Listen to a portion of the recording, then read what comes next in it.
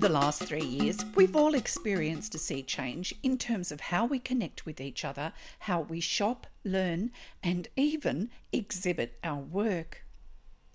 COVID-19 self-isolation and lockdowns created a revolution in how we associated and communicated with each other. It was a time of reshaping and rethinking during uncertain times, but when you think about it, embroidery is a form of connection in itself, through the patterns and imaginative stories captured within every single pull of a needle and thread through a base fabric, connecting us with our past, our present, and our future. But embroidery also links us with our feelings, beliefs, and emotions, and most importantly, with our individual identity. Now, that's no small order for a simple needle and thread. It's an art form requiring focus and concentration that creates a calming and relaxing effect, allowing a disconnect from the trials and tribulations of everyday life.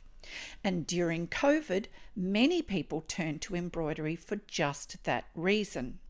And that act of stitching became a much needed balm to those much extended and overused screen times. It's not only connected us, but it grounded us as well, making our hands focus on a repetitive activity while allowing our minds to drift. And that really helped a lot of people during those compromising lockdowns. We know that during both World Wars, soldiers were often prescribed embroidery as a form of therapy, both physically and mentally, and it's that repetitiveness of motion used to create each and every stitch that helps stimulate visual and fine motor skills, but also enables very different states of thinking where the mind and thoughts simply drift because the brain has to focus on what the hands are doing. It's just not possible to do anything else at the same time. So we settle into default mode, or a state of positive and constructive daydreaming. This is a place where embroidery meets meditation, meets disconnection, meets mindfulness. You're caught up in that moment, and that's exactly what was needed during those times of stress. So in this episode of Stitch Safari, I'd like to explore what I see as the connectivity of stitch during the COVID era. What changed? How did it change? And has it made embroidery more visible and accessible? I think this might be a truly eye-opening episode because I believe COVID-19 forced change, and that time of change was a great time to innovate, try something new, try a different direction, and test those sometimes choppy waters of uncertainty. If it worked, it worked. If it didn't, you just tried again. Let's see what I can uncover. Hello and welcome to the Stitch Safari podcast, a sprightly and upbeat expedition into the alluringly appealing ambrosial world of stitch history, art and embroidery. Each fortnight we'll trek through and discover the utilitarian, the decorative, the quirky and the just plain fun world that is the art of the needle. My name's Kathy Jack Copeland and I'm the Stitch Safari Expedition Leader. I'm an Australian textile artist, teacher, judge, blogger and stitch enthusiast whose work in contemporary machine stitch became my business. The COVID-19 pandemic was a time many had to work from home, wear face masks, distance themselves and wash hands repeatedly, all to help stop the spread of the deadly virus. But it was also a time where many turned to handcrafts as a creative outlet, either as a form of therapy to help them earn an income, convey messages, document experiences, show identity or cultural alliances, or simply for the pleasure of creating. We know that art can have a transformative effect and that embroidery has the ability to create a record or to uplift and remind us of brighter days ahead. and that there is hope if we can just keep pushing forward. Plus, working with your hands using repetitious movements is meditative, providing a time to focus on internal thoughts while releasing stress, tension, and feelings of isolation. So, during the pandemic, many people turned to handwork such as embroidery to foster connection and emotional well-being, while at the same time obviously providing a much-needed distraction. Suddenly, the world was online, or even more online, to stay connected with each other, as well as staying connected with their audiences. Organisations quickly learned to deliver exhibitions virtually, to offer workshops online if they didn't already, and to use digital engagement to offer real-world connection and community, something that was quickly taken away during self-isolation. People had to slow down and value time, turning to embroidery and other crafts to fill their days with the rhythm of a meaningful experience, giving life to many an internet-inspired project that conjured excitement and anticipation. And it was that connection that most people sorely needed. The internet became our pen pal. We could Zoom with friends and family, but we could also associate with others via our interests, where we could reach out in the comfort of our own homes.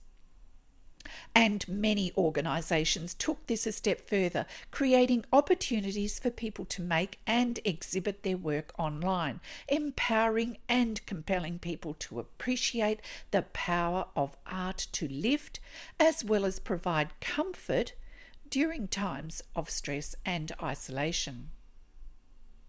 And it was these creative experiences that helped foster a much needed sense of connection and emotional well-being, with tangible evidence going far beyond simply a digital experience to form a real-world connection to community. Organisations such as the Royal School of Needlework had to navigate these troubled waters as they were impacted by the pandemic. They had to adapt new initiatives during this pandemic. Digital communication became a key objective of connection with their audiences. It was a form of continual contact across social media platforms and emails. Every month, e-news brought the RSN into people's homes, offering much needed positivity and interest to their community. They included the history of the RSN, discussions around selected archive pieces from their collection, showed their embroidery studio commissions, as well as launching campaigns to inspire people to work on special projects from home. They created a RSN Postcard from Home campaign, encouraging everyone from different parts of the world to use that connection of a universal love for hand embroidery to think about what home meant to them. Another was to encourage people to embroider the letters NHS, standing for National Health Service, onto a heart, then hang it in their windows to acknowledge the tireless workers of the health services. They fostered a sense of positivity, community, and support for healthcare workers in this new approach. They also launched the RSN Collection online talks that was so successful it led to a second season, welcoming over 3,000 attendees from 34 countries. As a result of this new digital load, including marketing, content and engagement, audiences on their social media channels grew up to 40% on their Instagram account alone. And that's simply because they had to ramp up exposure in what they did and what they had to offer, simply to maintain their audience. But what actually happened was that they increased it. So, this new engagement was extremely valuable, influencing the platforms that show their posts to a wider audience, expanding their following, but most importantly, impacting on their online development. All on-site exhibitions were cancelled, replaced with a dedicated gallery on their website that included case studies, which meant that work was reaching a much wider and more international audience than ever before. So, if handled thoughtfully and creatively, the pandemic actually opened doors to so many more people worldwide, creating a resurgence of these niche pastimes that have proven to be much needed salve for health and well-being. But it also reignited an appreciation for handcrafts and personalised products, encouraging people to embroider or reconnect with an embroidered past, using time at home to find a balance to be able to identify with creativity. And handwork was the perfect antidote to screen time. It became the perfect digital detox.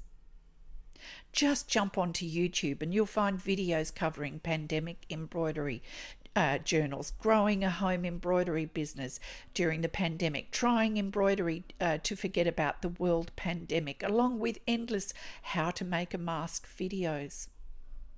What this shows is that many people recognised either a want or need to work with their hands, and embroidery was the perfect vehicle. And this was a worldwide phenomenon, from socially distanced workshops in Dubai to girls in Zimbabwe making a COVID quilt. Embroidery was the common thread. But it was also a great way for marginalised people to come together, document their lives, and interact with others.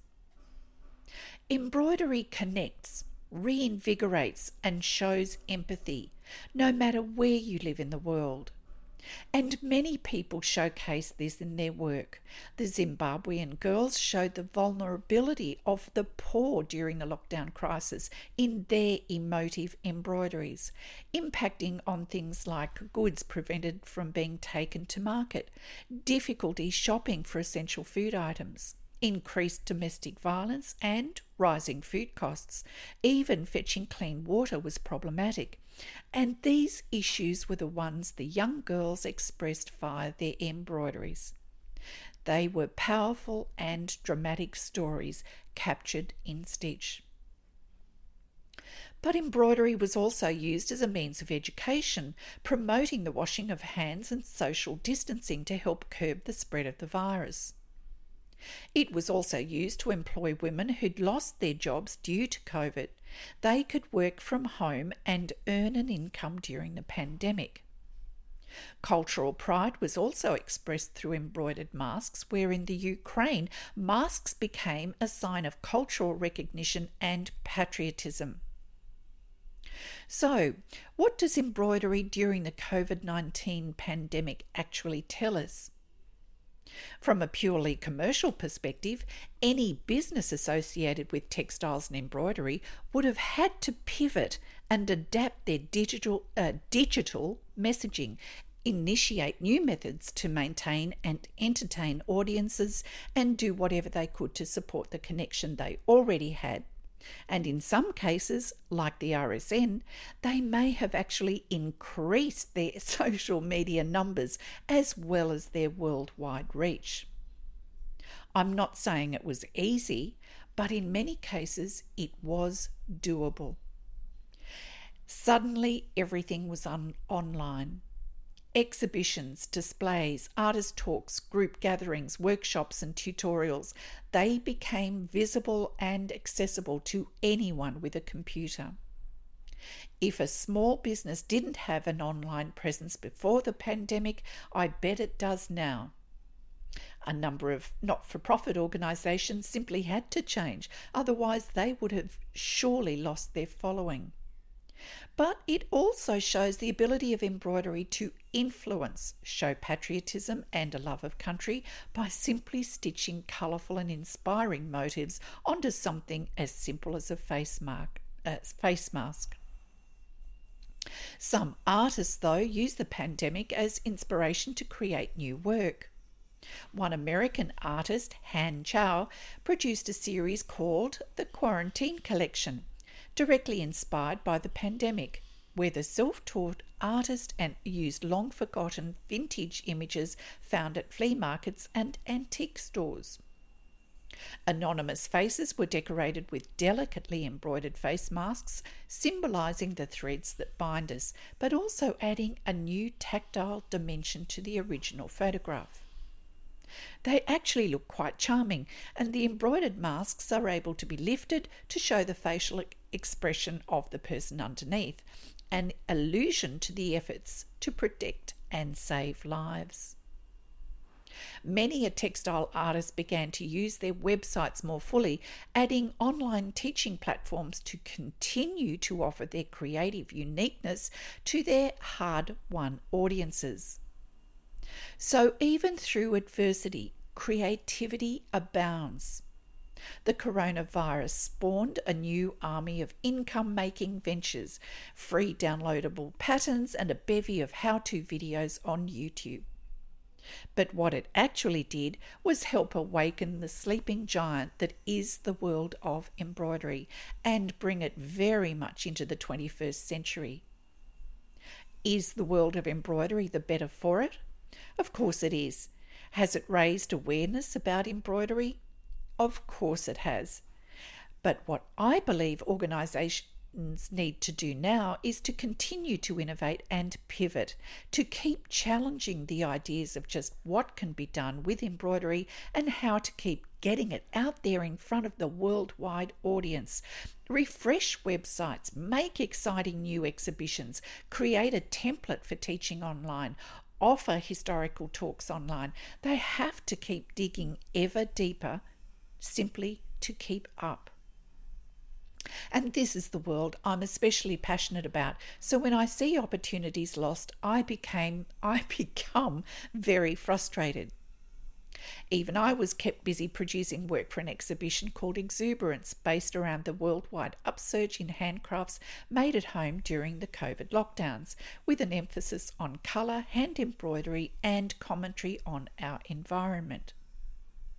And along with the exhibition is a wonderful book, Exuberance, A Stitcher's Perspective, curated by Carol Cook and Sharon Peoples, that delves into an understanding of artists' processes as they work towards producing work for the final exhibition.